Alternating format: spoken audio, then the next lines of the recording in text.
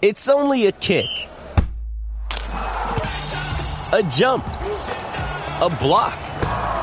It's only a serve.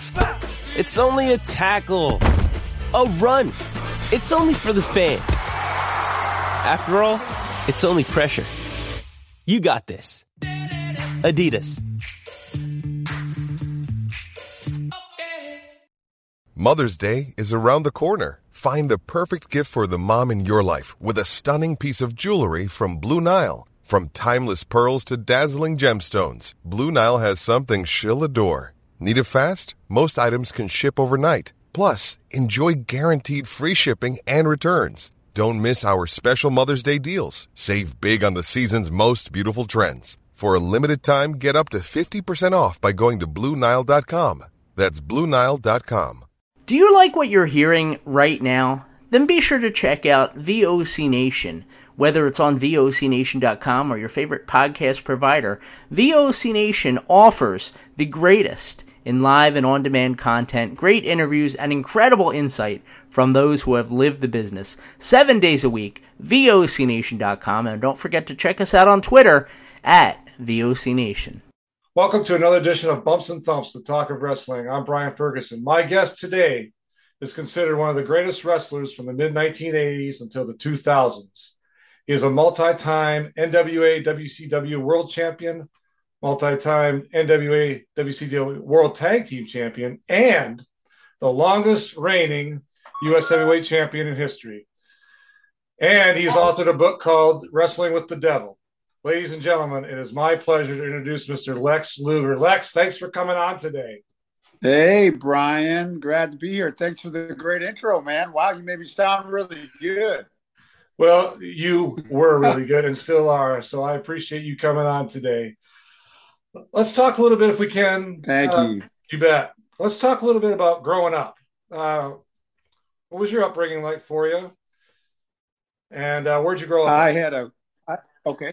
Go ahead. I finished what you were saying. I was just going to say, Lex, just tell us how you grew up and where you grew up at, sir. Okay. I had a great upbringing in beautiful Buffalo, New York, home of the Buffalo Bills. Go Bills. Yeah. And the love sports, as you can tell. Buffalo's a great sports town. We had, at the time when I grew up, we had an NBA team, the Buffalo Braves. We had the Buffalo Sabres, which we still have, and the Bills. So, man, Buffalo's a huge blue-collar, great people. They call it the city of good neighbors. It was just a great place to grow up. Great family, my mom and dad. Mom just passed recently. My dad passed a while back. But I got a brother and sister, older brother and sister. We just had a great upbringing. Great town. I just fell in love with sports and started playing all the sports. I ended up being a football player, but just great childhood memories growing up in beautiful Buffalo. Awesome. That's great. Let's talk a little bit about, obviously you're very athletic. You played sports, you said, went to college. Did you go on a football scholarship or did you? Okay. I did. My parents were all musical. My dad was a virtuoso pianist. Oh, wow. My sister, incredible musician. My brother, my mom's dad played in the Buffalo Philharmonic Orchestra. He played 12 instruments, all self-taught. Wow. So I was the black sheep of the family wanting to do sports. I had to forge my permission slip to play football my freshman year. My dad didn't even know I was playing football. My dad thought, because why would you want to run into other people? That's like a Roman gladiator. Why would you want to do that rather than play an instrument? So he actually made me do one musical thing in high school. When he found out I was playing, he goes, if you're going to play sports, number one, you got to get average A's in school. Wow. He said number two, which was good. Number two, you better carry an A average, 90 or better. He goes, number two, you got to do one musical thing. So I ended up singing in the high school choir. Wow. I used to get razzed for that for all my football, basketball teammates. Man, they used to put us in robes for the Christmas concerts. Man, unbelievable. I actually did pretty good at it. I can't, my voice has changed through the years, but I was actually, I don't tell many people this, Brian, but I was in the Sweet 16 Choraleers in high school, 8 guys and 8 women. It was like the elite singing group. Wow. Yeah, so I actually ended up doing pretty good with the music thing. Wow. But I was in love with sports. Yeah. I originally in middle school wanted to be a Olympic decathlon champion. Oh. Then I wanted to be an NBA star, and I stopped growing at 6'4". So I go, well, I don't think there's too many 6'4" power forwards in the NBA.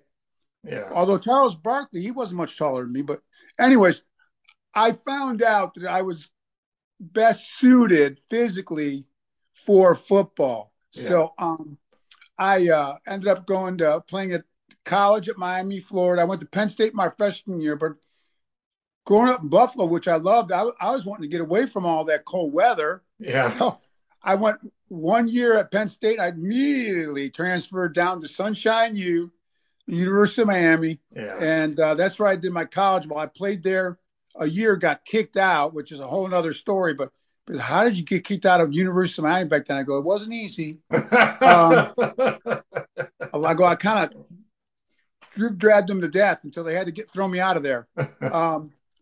Then I ended up going up to the Canadian Football League early. I was 19 at the time. Okay. You couldn't play in the NFL yet. After I get kicked out of Miami, and ended up playing there for almost 3 seasons. I went to Green Bay for almost 2 years. Then I went to the USFL, which is back now. Yeah. And I played for the Tampa Bay Bandits, Coach Spurrier, the ball coach. Mm-hmm. And we used to outdraw the Tampa Bay Bucks. And Tampa, they loved us, the Tampa Bay Bandits back then. Yeah. And then I ended up with Memphis Showboats, played with Reggie White. So Okay. had a pretty colorful 7-year career. But in Memphis, Memphis is a Jerry King the Lawler wrestling town, right, Brian? Yes, So sir. everywhere I went, because I loved working out in the weights, even in the football locker room, I had quite the physique by then. I was always breaking all the bench press records, and I loved working out. Trained under a world champion powerlifter back in high school, Don Reinhouse. So I loved the gym. Yeah. So football was, I was even in the football locker room had that physique going on already. And they're like, man, Wow. you should be a wrestler. But everywhere I went in Memphis, they asked me if I was a wrestler. I go, no, I'm a football player. What are y'all talking about? And but that kind of planted the seed. So in the off season, I was living in Florida at the time for having played for Tampa, Mm-hmm. and I walked into Championship Wrestling of Florida. They introduced me to Hiro Matsuda, who trained Hogan and broke Hogan's leg, and trained a bunch of the top guys. Mr. Wonderful Pondorf. Hiro Matsuda fell in love with me because I loved working out. He worked out with me, did everything. I was in the ring like in the off season, like 4 months later. Oh, wow. I made my debut, and the rest is history. It was a 15-year, like 4th of July fireworks. Wrestled every top guy. Yeah. I mean, you name it. 4 Horsemen, the Slam heard around the world on with Yokozuna on the Intrepid, Alex Express, Monday Night Wars. Man, all the way from 86 to 01. Wow. Well, yeah, you had an amazing career. I want to talk a little bit about training under Hiro. Okay. I heard, I know about the Hulk Hogan leg breaking. Hero's legendary for a lot of reasons, but he did everything with you. He was incredible. Okay. Every push-up, every Hindu squat. You had to do like 1,000 Hindu squats without stopping before he'd even take you in the ring. Oh, wow. I mean, he turned the air conditioning off down in Tampa. He had a textile factory. He had you run 5 miles in the afternoon and come back and do all your push-ups and Hindu squats until you could do a 300 push-ups with him doing 30, you doing 30, 10 sets, and then 500 Hindu squats and 500 jump squats. Took you about an hour and a half, 2 hours to complete. Wow. And he wouldn't even take you to the ring until you could complete that. And very few guys could ever even complete that. There'd be him and I would do that. There'd be a puddle of sweat on the floor in that textile. It was probably 120 degrees in there. I mean, like, it was unbelievable. Huge puddle of sweat. But what a great guy. Trained guys, Brian, just for the intrinsic admiration, appreciation of what he was a judo champion and knew all the hooks stuff. I saw he broke over his leg. Fortunately, he didn't do any of that to me. He liked my work ethic, and I told him, "Do I have to learn any of those hooks and stuff?" He goes, "No, wrestling's changed." He goes, "You don't need to know that stuff." And but I graduated. He told me I was probably the fastest graduate. Oh wow! From starting the training, not to brag, but I will.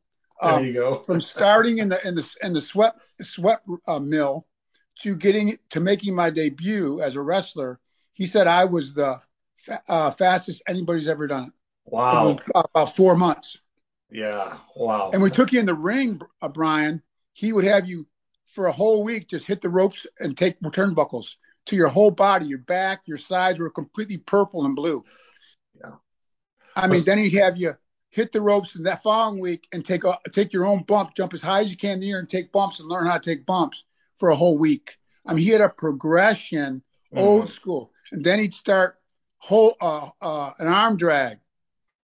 You're the one being arm dragged. And then he'd slam you. He'd have you take all the bumps from other guys for a few weeks. And then he'd start you giving other guys the bumps and how to do it. He had a progression. Then he took you into chain wrestling. Okay. In the ring, progression. And he worked it starting out maybe 30 seconds, then a minute, till you could get up to like 5 minutes of chain wrestling. Then he'd finally let you get up on your feet and do a few high spots and things like that, and leapfrogs and tackles and stuff, drop downs. But yeah, that was like a 4-month process, but he was very thorough. He even, for the first time ever, managed me. He was so good with me. He wanted to make sure, because he felt like I really kind of rushed Lex out there. Yeah. But I think he's ready, but I want to be ringside for you in case you get lost, which I did. And so, to help you along. So the first a couple months I was there, he actually went to all my matches and went ringside with me. You're the legendary Hiro Matsuda. Yeah. So wow. I am so thankful. I have so much gratitude towards it. Never wanted to charge me a dime or a penny to any of the guys, not just me. Yeah. He just loved wrestling. He loved the sport. He loved the fans, and he wanted to see guys he thought had a lot of ability thrive and carry on for like the next generation. What a guy. Yeah. I've heard a lot of good things about Hiro. He's one of the few trainers that taught you the right way. I mean, back then even, I'm talking Hiro, Vern Gagne, Eddie Sharkey are the names that come to mind for trainers. So you're very fortunate. Yeah. And I mean, one of the things, Brian, with Hiro, this isn't an excuse for my limited repertoire in the ring that I'm accused of, but Matsuda drilled into me. He goes, drop kickers and high spot guys. You're very athletic, but he says, they're a dime a dozen. He goes, but you have a look, a powerful look and physique. He goes, I want you to work a certain way and do less is more with you. I want you to do clotheslines and just more of a ground attack, because I don't want to see you climbing up the ropes, because I want you to be a fundamentally sound, snug worker who looks authentic. He goes, you're explosive. When you come out, he goes, when you hit a turnbuckle, I want you to move the whole ring if you can. I want you to explode off the ropes and explode out of the corner of so many turnbuckles and clothesline them. And he said, I want you to do less things with a lot of authenticity. He goes, that's going to be your ticket. Even the way you sell, I want you to show your body. That doesn't mean you don't sell, but right. He goes, I want you to learn to relax your body. Though I don't want you to be a robot. Too many muscle guys are robots in there. Because I want you to learn that, because you got a great body. So when you sell, I want you to really loosen up and sell. And that I struggled with that, like a lot of the football players and guys do, because you're worried about how you look, and you tighten up and don't have that free flowing kind of Barry Windham sell, right? Yeah. Of course, I never got to that level, but Matsuda wanted me to always. He goes, I don't ever want you in your career. They're going to ask you to do a lot of stuff. He goes, I want you to keep it more basic. He goes, that's going to be your money. Yeah. That always was kind of in the back of my mind. That's my excuse for never being a really advanced worker in the ring. Hey, I got to tell you, you for your size and you had a lot of athletic ability. And I know people say you were kind of, stiff or whatever, but for your size and what you did in the ring, I mean, I was, I grew up in the 80s watching, when you came out. I thought Right. you were fantastic. You were one of the first ones with that physique and being able to do what you do because, like you said earlier, a lot of guys were stiff that are that big and that muscular.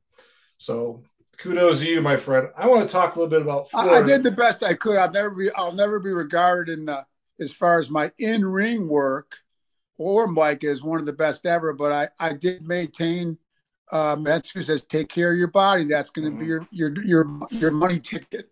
And he was right. I mean, I had 15 years worked every top guy and was never, and I don't mind admitting it, one of the top workers. And in retrospect now, I think I maybe could have honed in. I took some of that for granted because I got on top right away. There's some things I think I could have worked harder at and been better at that I had the ability to do, but kind of took for granted. Yeah. But overall, I did always have that. Once again, the back of my Matsuri said, don't try to do too much, So that always resonated to me, yeah.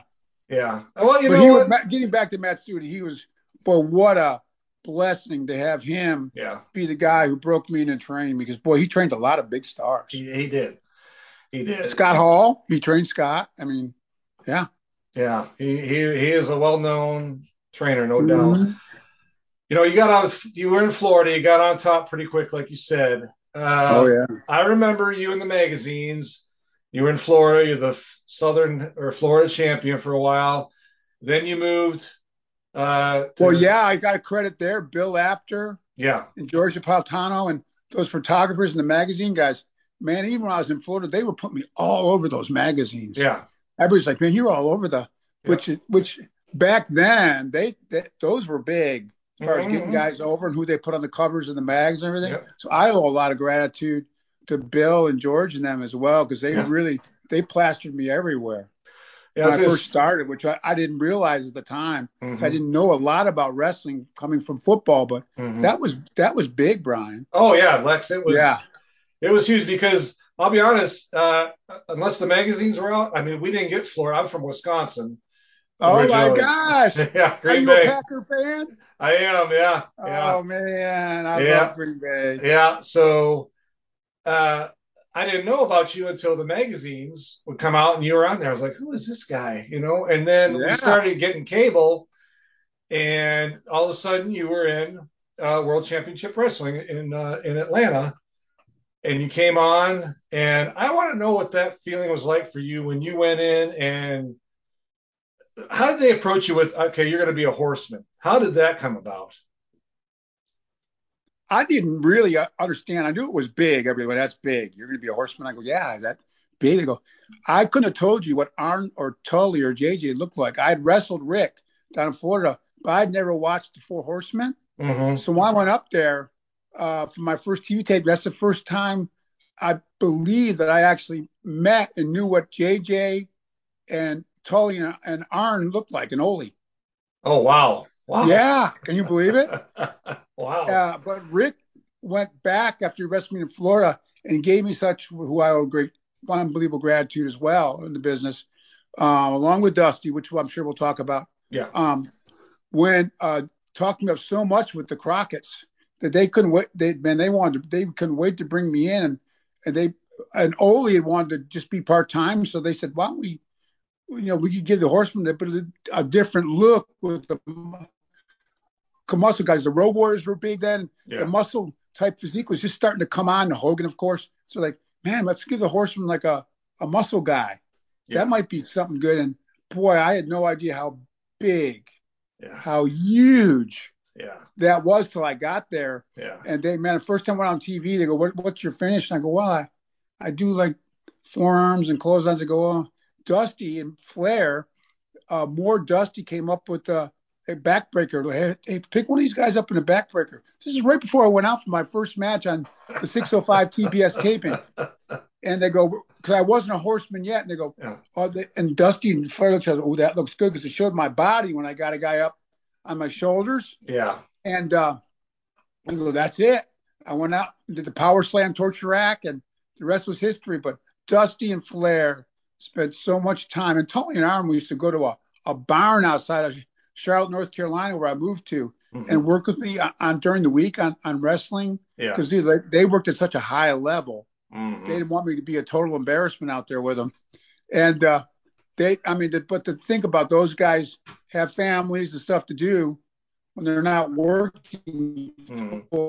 Back then we wrestled, those 3 or nights a year. They would get up in the morning and take me down wrestling, and the way Flair and Dusty worked with me, I'm trying to learn how to talk on the microphone and give me a finish and that's the storylines. And man, like you said, what a huge break to break in with the 4 horsemen, have Flair and Dusty micromanaging my every move and interview. Wow. Unbelievable. I was going to, you answered 2 of my questions. Put on the map, right? Right. You answered my question about the torture rack, where that came from. So. Hey, it's Kaylee Cuoco for Priceline. Ready to go to your happy place for a happy price? Well, why didn't you say so? Just download the Priceline app right now and save up to 60% on hotels. So whether it's Cousin Kevin's Kazoo Concert in Kansas City, go Kevin, or Becky's Bachelorette Bash in Bermuda, you never have to miss a trip ever again. So download the Priceline app today. Your savings are waiting. Go to your happy place for a happy price. Go to your happy price, Priceline. Another day is here, and you're ready for it. What to wear? Check. Breakfast, lunch, and dinner? Check. Planning for what's next and how to save for it? That's where Bank of America can help. For your financial to-dos, Bank of America has experts ready to help get you closer to your goals. Get started at one of our local financial centers or 24/7 in our mobile banking app. Find a location near you at bankofamerica.com/talktous. What would you like the power to do? Mobile banking requires downloading the app and is only available for select devices. Message and data rates may apply. Bank of America N.A., member FDIC. Who came up with your name, The Total Package? Who started that one? Was it Dusty? Dusty. I knew it. Oh, he's so creative. He goes, listen, I don't do the good Dusty, but I want you to be the brains and the brawn. You went to college, and I want you to listen, baby. I want you to go out there and talk articulate and use big words. He goes, you use big words, use them big words. He said. He goes, I want you to gloat over the fans that you're smarter than everybody, you're better built, and you're this and that. He goes, I want you to be the whole package out there. And then Flair and him were joking around, the total package. And there you go. So they came up with that and go, let's call him, let's his nickname be the total package. That's like awesome. Brains and brawn and smarts and, all that kind of thing. Yeah, that's awesome. Which I didn't mind, right? Yeah, right. Who wouldn't want to be called the total package? So I didn't argue with him on that one, Brian. I bet you didn't, Lex. I bet you did not. So Matt Suda always told me to listen and don't open your mouth unless you have to. So yeah, right. No, I get it. Yeah. So you escalated really quickly in Georgia. Oh man. You became the U.S. champion. Just by association, right? I mean, being a horseman. Then Flair, the world title. I had the U.S. title, which ended up being the longest to this day, the longest reigning U.S. champ. My first I won the Southern title in Florida, right? But the U.S. title is I can tell you right now, I've had tag team world titles and Crockett Cups but my all-time favorite title sentimental favorite is the U.S. title. It's the only title I have at my house here. Oh, okay, wow, that's awesome. The original Crockett NW. I have a perfect replica made. Reggie Harp's my belt guy. You know Reggie, right? Yep. Yes, and I do. he got me made an authentic, perfect replica of the U.S. title. I got it sitting about 30 feet from me at the house right now. Wow. That's very special to me. When I go to speaking engagements at schools with kids and when I go to corporate or churches when I speak, I mean, I take they'd better get a picture with the belt than me. I mean, they love that. Everybody loves to get a picture holding the belt, right? Yeah, that's right. But I had the U.S. belt, Tony and Arn, the world titles, tag team champions, right? So we had the world title, the tag team belts, the U.S. belt. We were the bad guys everybody loved to hate. That's right. Yeah. It was great. I remember it so well. Lex, can we talk a little about when you won your first world title, Great American Bash, Right.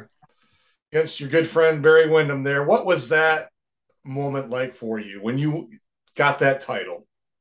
Well, of course, it was a big moment. It was supposed to be with Flair, however. Mm. So it was also kind of nerve-wracking because we had to really last minute. Flair had gone on, which I never had. People ask, well, you think he ran off? I go, no. I go, Rick did what business-wise, what Rick felt he had to do to take care of his family. That was the business end of wrestling. It wasn't personal against me. Rick and I always got along great. Yeah. I'm so thankful to Rick for all he's done in my career. I wasn't mad at Rick at all, but we didn't even have a belt made.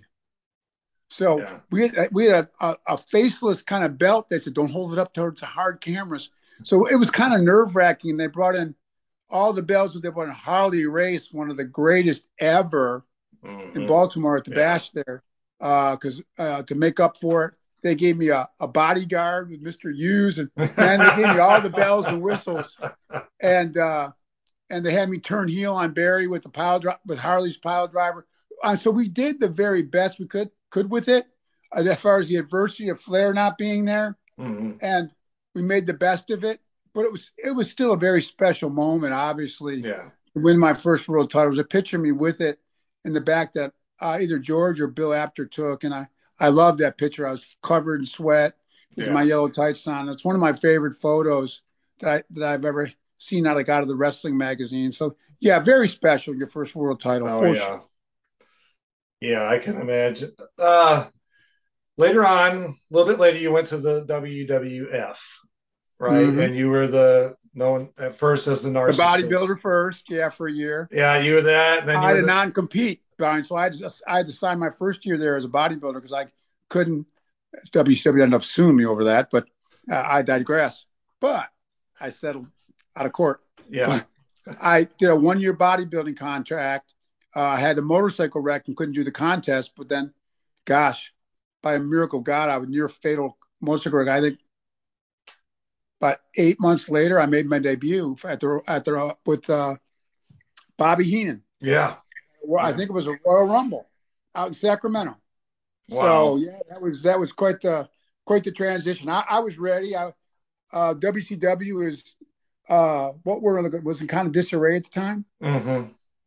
With the talent and the guys, and I'm not saying anything that most guys wouldn't agree with at the time. Right. And they didn't have a clear direction, and they were in transition. So I thought that was, if I was ever going to go to WWF and try to make it as a top guy there, that this was my chance. Yeah. So there I went as a Narcissist. Now originally I kind of wanted to stay the total package like Luger, but Vince likes to trademark you. He does. Originally, he wanted to call me just the Narcissus. Okay. And I was like, man, I don't like the sound of that. So we compromised and said the Narcissus Lex Luger. So Vince kind of actually met me halfway on that. Yeah. So I go, well, Vince, don't you think the fans I'm not like a brand new guy. The fans kind of really know me as Lex Luger total package. So if you're going to call me the Narcissist, which wasn't a stretch for my character because when I was a heel, I can be pretty arrogant, right? I was told I was also pretty arrogant in real life back then. So I go, so I don't think the fans would not buy into me being called the Narcissist, but if you just obliterate Lex Luger, some of the fans, there is a crossover from WCW to WWF. So Vince bought into that. He was flexible. So that's how the Narcissist Lex Luger was born. Okay. I love doing that. I wish I could have done the Narcissist for a year or two, but Vince thought that Hogan was not coming back, and Bret had talked about retirement. Oh, wow. So he's like, I need a baby face. So there you go. Slam heard around the world, Yokozuna, and on the bus. Yeah, I want to talk about that. That was dramatic. He brought me in the office, Vince, and he was like, I'm going to have you slam Yokozuna. I go, yeah, but I'm the Narcissist. He goes, we're going to put you in red, white, and blue, and you're going to slam them, and you're going to get on a bus, and it's going to work. I was like, yes, sir. But I had my doubts. I'm like, man, that's awful quick. But when Vince makes up his mind, that's it. Vince has made up his mind. He's the boss. So there we go. Yeah. So Lex Luger, made in USA, was born in the Lex Express. Let's say, so you got a little push there, but why don't Oh, I got a big push. Well, you got a big push, but I mean, you got a title though. I mean, I'm wondering why that didn't occur. Is that, I mean, because I watched you back then, Lex. You were so good. You had all the tools. You had all the look, everything, and it just seemed like, I don't know. I thought you should have had a title, the Intercontinental title, the World title, something, and it just, for some reason, I just want to know, maybe you have a viewpoint on why you didn't ever have that opportunity? Yeah, number one, people ask me, "Oh, did he promise you and change his mind?" No, I go, Vince never promised me the title. The only thing, Vince, him and I personally used to train at the gym together, and Okay. we were very close personally. So Vince wanted, if I did get the world title, rather than Detroit at SummerSlam, he wanted to milk it, and he thought, because whenever I went to the Garden, Madison Square Garden, Vince always stood the curtain. I go, why does Vince always stand the curtain there? He goes, the Garden's the measuring stick. It's the barometer. I go, what do you mean? Vince's dad always stood there and gauged the crowd when guys would come out, new guys or whatever, see how the crowd responded. Was there a buzz in the air? That was the benchmark. How did the Garden respond to you when you came out to the ring? And so Vince, that held true. Vince said, if I put the world title, I want to be special. And if we do, I'd rather wait till WrestleMania 10, which was a big one, in the Garden. Now, things happened by the time Yoko and Taker had a great angle together, and Brett decided he still wanted to wrestle. Brett was a great champion. He's a wrestler's wrestler. I think my angle I did with Borga, he was a new worker, and we didn't click real good. There wasn't a real war going on back then, so instead of going back to being Lex Luger, number one, when you get built up that big, for some of the experts, and I'm not an expert on psychology of wrestling fans who are the greatest, thought, Lex, they should have put the belt on you at SummerSlam, let the balloons out of the ceiling, and then even if it was the Monday Night Raw, a night or two later, had Yoko obviously somehow steal the belt back off you, and then do the angle and have your rematch maybe at WrestleMania 10, let him run with Taker.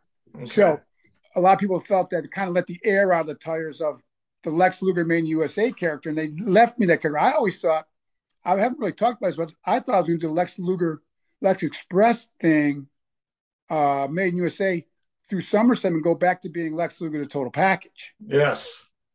Yeah. And when that didn't happen, I kind of had that lingering, let's not call it scent, of not coming through in the big SummerSlam. Yeah. I'll say scent instead of any other words. I kind of had that smell about me. And because the fans love you and they wanted you to win, when you disappoint them like that, a lot of them say that could have been the kiss of death in your career. To get that big a build-up and not come through, that might have, a lot of guys wouldn't have survived that. Yeah.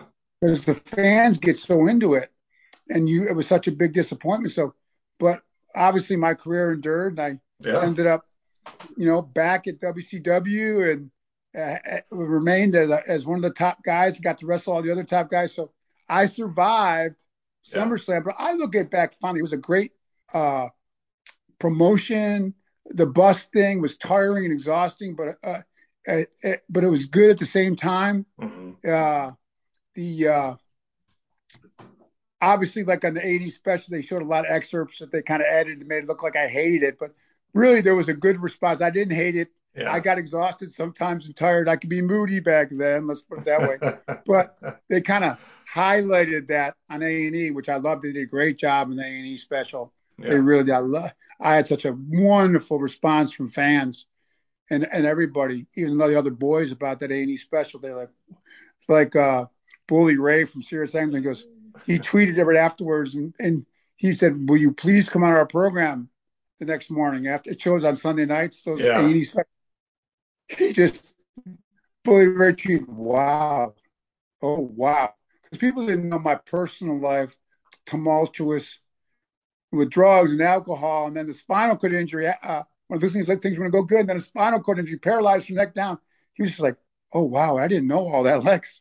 And we had a lot of fun in the interview the next day. But the response from that special that showed my progression through all that and where I'm at now in my life, by the grace of God, is just I got an unbelievable response from almost everybody. But with that A&E, they did a really good job. They did a fantastic job with that, in my opinion. Yeah, no, exactly. No, I agree. When you went back to WCW, that great entrance in Mall of America. Oh man! And the pop that happened that night. How was that for you? Coming back to basically your stomping grounds where you basically got your big start and coming back. What was that like for you, my friend? I was nervous, and I mean, they hid me. None of the boys knew I was coming in other than Sting. And I think they told Hogan and Eric, because the internet was just starting to hit back then. They wanted it to be a total surprise. So I was nervous and what the reaction might be, but man, the crowd had a great response, and even a lot of the guys in the ring even didn't know I was going to be out there, and around the ring, the announcers. So it was genuine, it was authentic. Yeah. Because a lot of the guys didn't know. Yeah. They brought me out from the other side of the mall to the position to go out and was like, "What's he doing here?"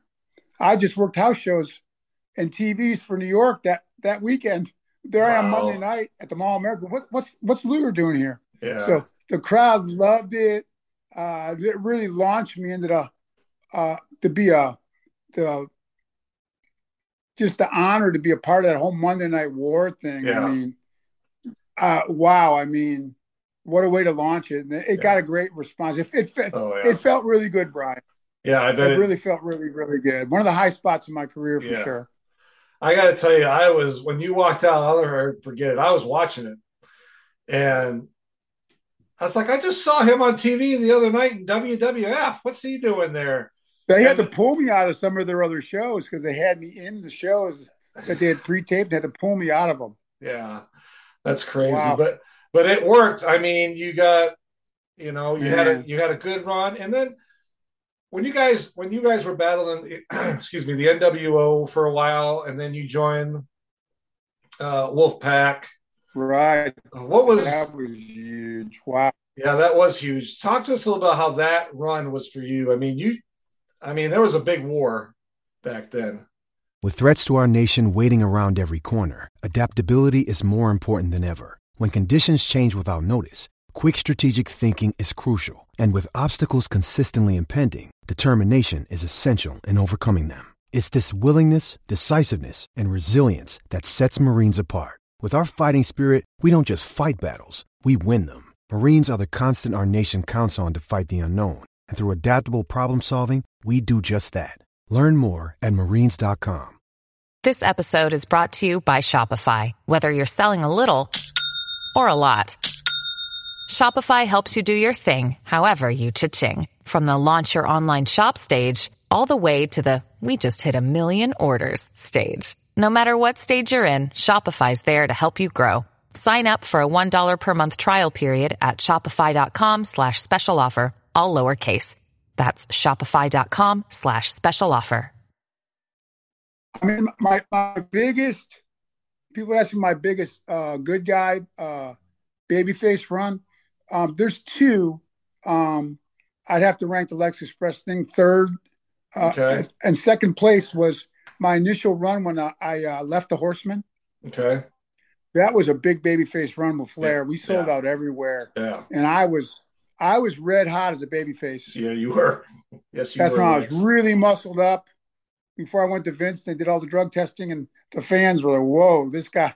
I had a good run there with Nate. We sold out like everywhere, even head to head with WWF at the time, and we were both in Philly. We outdrew them. I mean, we sold out everywhere. Rick and I, the fans were hot for that run for me as a babyface.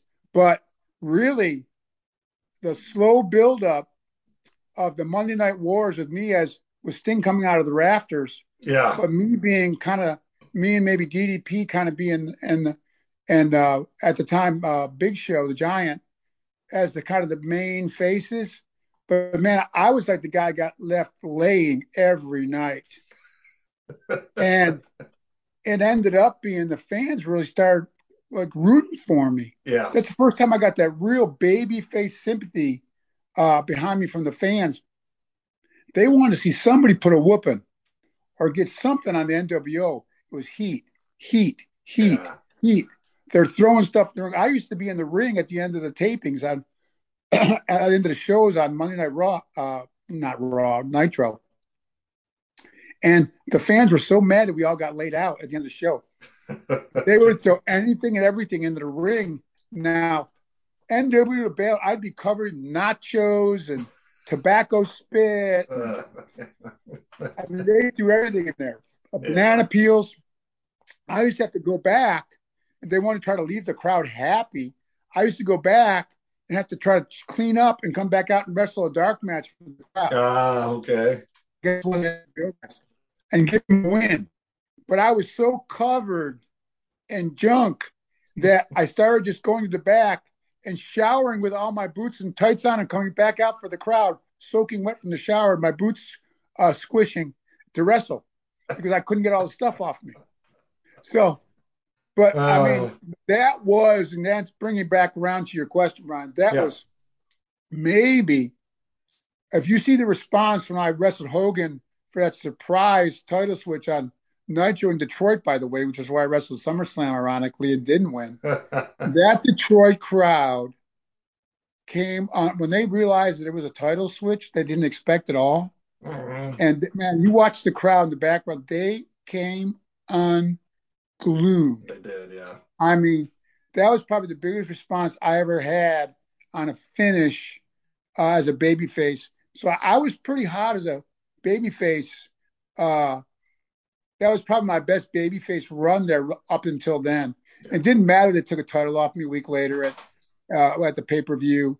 I mean, I had a good babyface run on the Wars, and then transitioning to the Wolfpack, reunited with Sting. And we've always, both in our personal lives to this day as we speak, a special friendship.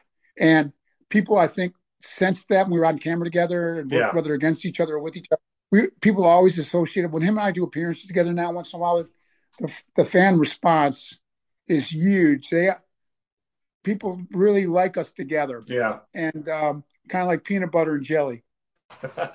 And, so, I mean, for lack of a better thing popping in my head right now. So, that was the Wolfpack with Sting and I being there, and then Nash, obviously was such a big part of the bill, him going good guy, basically, would end up with the Wolfpack, and then Conan gave it that rasa kind of coolness, get that cool factor. That was a special group. It ended up being the four of us mainly, Sting and Ed Motch and some other guys there for a while, but really the four that when we'd come out, probably my biggest, not a Road Warrior pop.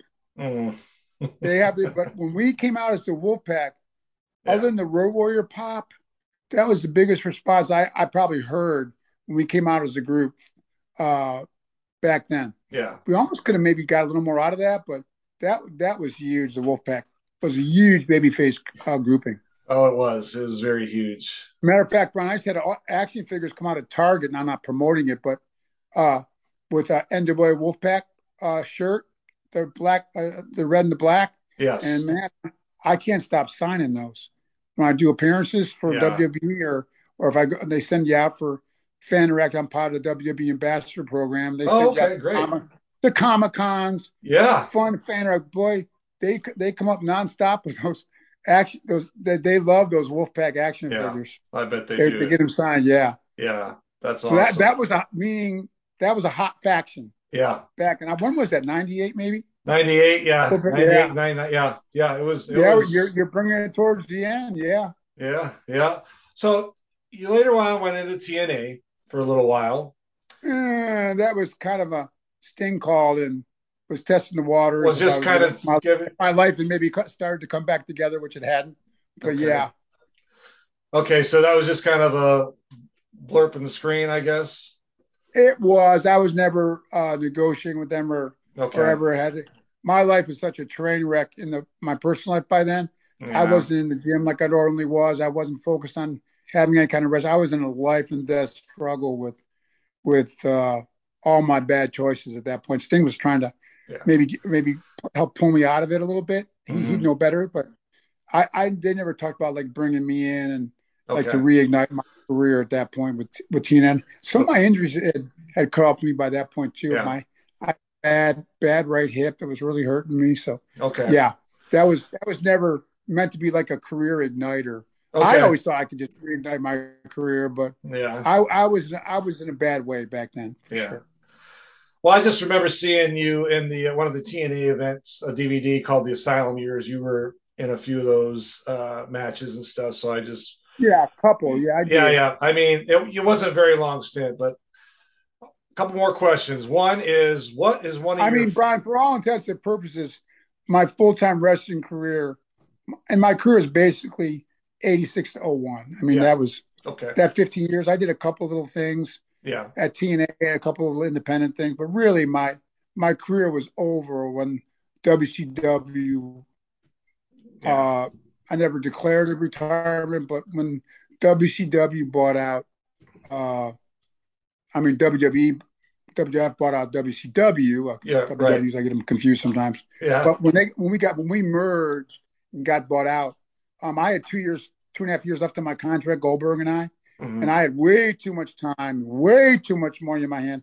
I went down a total path away, so far away from wrestling into a life and death struggle that really that was the end of my actual active wrestling career. Because after that, my life came back together in a good way, a powerful way. I had the spinal cord injury shortly after that, which obviously my career was definitely over then. So 01 was really the end of my career, at least from my perspective. In the ring, Right. I want to talk about your book a little bit, Wrestling with the Devil. Tell us what inspired you, I guess, to write that book? Everybody brings out a book, and I always kind of said, I'm not going to do a book. They do interviews, and they're plugging a book on TV. And so I go, I was good at math, but I couldn't write an English class, a good paragraph. I could never write a book. Well, so it wasn't on my radar at all. I actually went to a publishing company, to do a speaking engagement to share my story of where I was, my wrestling career, the bad times, now the good times with, and that they're a big company called Tyndale out of Chicago. They did Tony Dungy's books and football coach, a lot of athletes, and they're fundamentally they do all kinds of stuff, but a Christian-based company. They wanted to bring me as a speaker to share my story, and the Christian lingo we call it a testimony, and so they brought me in for my testimony, and a few months later they called me out of blue and go, hey, we loved your speaking engagement, had such an impact on our staff. They had a big manufacturing plant that did all their books there, so they had like 1,000 people that worked for them when I told my story there. And they called me back 3 months later and go, we want to do your story. I was like, oh wow, I'd never thought I'd do a book. I go, I can't write.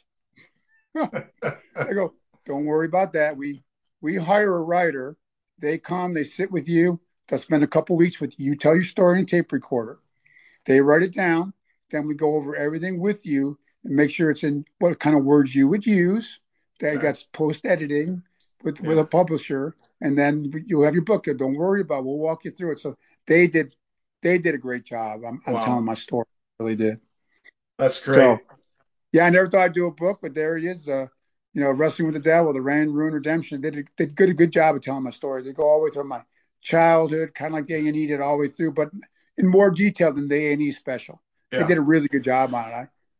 Because I certainly could have wrote a book, that's for sure. One more question. I know you work a lot with Nikita Koloff, Sting, these guys. What are you guys up to now? You got some events coming up. I know some things going on with you. Well, I always do things with Stinger, and we do events together and signings and hang out together. And we're such a great friendship. I'm so thankful for him. Nikita as well. He was a great mentor of mine when when I got saved back in April 23rd of 06. He discipled me and taught me did Bible studies with me and taught me how to pray. And I was totally unchurched. I didn't know anything about the Bible or how to pray or anything. So Sting and Nikita, and God put so many great mentors in my life, but Nikita is a big mentor for me. We ended up putting together these man camps we do in spring and fall, where guys come and get away from everything for 25 guys fall, 25 guys in the spring. And we love doing that. We will, a lot of times we'll do some, speak at some churches together or at some corporate functions together. And those guys are special. And I really enjoy doing it. I do some schools. Okay. It's not all faith-based. I found out I'm not looking just out for myself. I'm an encourager. Yeah. I like to encourage others. So I go in to speak with kids at schools and bring the belt in. They all love it. They show a little bit of wrestling. You give them a upbeat talk. And I go to corporate things, and they always want me to kind of talk about adversity and how I overcame being a world-class athlete to dealing with a permanent spinal cord injury. And they want me to tell me how adversity has helped me in my life. So a lot of corporations like me to come in and talk to their staff about that, of handling adversity in a positive way. And then, of course, I do the faith-based stuff as well. We're commanded to share the gospel, Brian. So I love every opportunity when a door opens for that as well, to speak at a church or a function on that, tell my story. So, and share the good news. So that's kind of what I do these days. I still work for WWE. I'm an ambassador now. I'm into my second 5-year deal, and they've been wonderful. And we do a lot of the bios for other guys. They bring you in and interview you, or they come to you, and they do merchandise. They put us in the 2K games, and just that's a lot of fun. I love still. I'm very thankful. I still work with WWE, and they have me on board. So life is good, Brian. Life is good. I'm very, very thankful.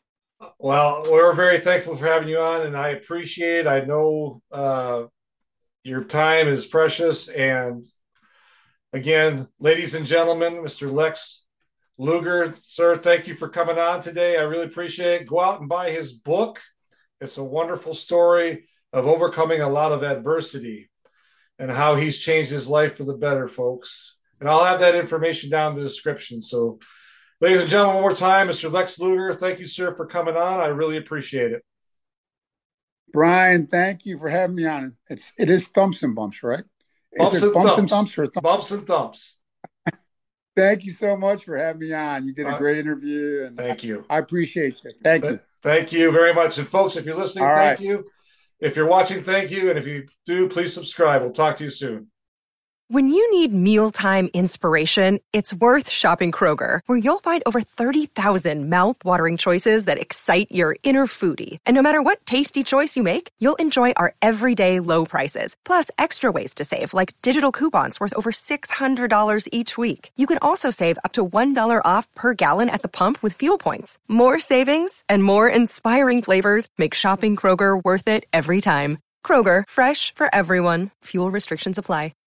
Hey, this is Total Package, Lex Luger, and you're listening to the VOC Nation. Don't miss out. Hey, guys, before we get started, I just wanted to read this commercial because it's an agreement that we made with a really great podcast, and I want to tell you guys all about it. Pro Wrestling Interviews. It features guests who are hot indie stars as well as the greats of the ring. Each week, you can join the Amazing Velvet as well as Dr. John as they host this jam-packed hour of interviews, pro wrestling news, and entertaining guests. It's an hour you don't want to miss. Trust me, you don't want to miss it. Every Sunday, 9 p.m. Eastern, just go to ProWrestlingInterviews.com, and it'll take you to their Facebook page where you can get the custom podcast link for that week. Don't miss a second of Pro Wrestling Interviews. That's Sunday nights, 9 Eastern, ProWrestlingInterviews.com. The worldwide leader in entertainment. This is the VOC Nation Radio Network.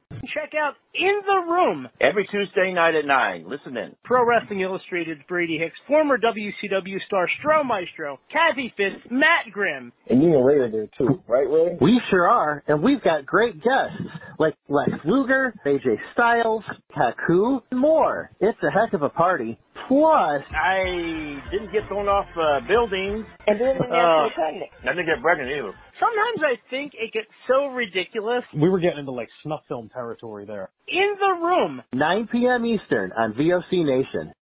Yo, this is Jerry Steigers of the Nasty Boys. Yeah, Brian Knobs here. You getting ready to get nasty? Well, listen to the VOC Nation, baby. VOC Nation is one of the longest-running wrestling podcast networks, having started way back in 2010. VOC Nation provides daily streaming shows where fans have the ability to interact with their hosts and guests via phone calls, emails, and Twitter. VOC Nation hosts will include former backstage interviewer from both AWA and WWE, Ken Resnick, former WCW performer The Maestro, former Impact performer Wes Briscoe, Pro Wrestling Illustrated contributor Brady Hicks, and former Philadelphia radio personality Bruce Wirtz. Archive-free content includes past interviews with huge names like Hulk Hogan, Jesse Ventura, Kurt Angle, Jimmy Hart, Ricky Steamboat, Sting, Mick Foley, Joey Styles, Howard Finkel, and so many more. Listen live at VOCNation.com and subscribe to all the podcasts by searching VOC Nation Radio Network on your favorite podcast app. And be sure to follow these guys on Twitter at VOC Nation. Bill Apter has been in the pro wrestling business for over 50 years. Hey, talking here with Arn Anderson. Arn, first of all, your height and weight. 6'1", 255. And now subscribers to VOC Nation Premium get exclusive access to Bill Apter's archived audio footage. And where's your hometown? Minneapolis, Minnesota. Okay, and give us something about your back. First of all, your relationship to Ole Anderson. Ole is my... Subscription to VOC Nation Premium starts at just $3 a month and includes commercial-free audio and video versions of our top podcasts. Okay, we're speaking here with the manager of the World Heavyweight Tag Team Champions, Tarzan Tyler and Luke Ram, and he's sort of glowing tonight about a new prospect we haven't heard of yet. And for just $9 a month, Apter's archives are all yours. Would you tell us who this new prospect is? Well, I'll tell you, Bill, I've searched the world, and I finally found a true world champion. I finally found... What's your opinion of Ivan Koloff winning the title from Bruno Sammartino? Well, I think... I don't know what to say, but I want to say one thing. Bruno was a hell of a champion. You know? Hear exclusive interviews with the greatest performers of all time. This is Bill Apter, and once again, we're speaking here with Bruno Sammartino. Bruno, first of all, how did you and Bruiser lose that title to the Valiants? Well, actually, it was a very unusual loss, if you want to call it a loss. Did Heenan have anything to do with this? Well, yes, but the whole thing is this, that the rules, as I always understood them, was that the title could only be lost by pin or submission, which is the same rules as my title, the World Wrestling Federation. That night, it was... To sign up, it's very simple. Head to premium.vocnation.com or go to patreon.com/VOCNation. VOC Nation takes you behind the scenes of the greatest moments in pro wrestling history. Each and every Thursday night, check it out, WCW star Stro Maestro takes you on a journey. It's WCW Retro. Talking old school, match of the week, talking dream matches, taking your calls and looking back on an incredible career of acting, entertaining, and wrestling. Check it out, VOCNation.com, WCW Retro. Be sure to call in Thursday nights, 9 Eastern, on the VOC Nation Radio Network. This is Matt Hardy, and you are listening to the VOC Nation.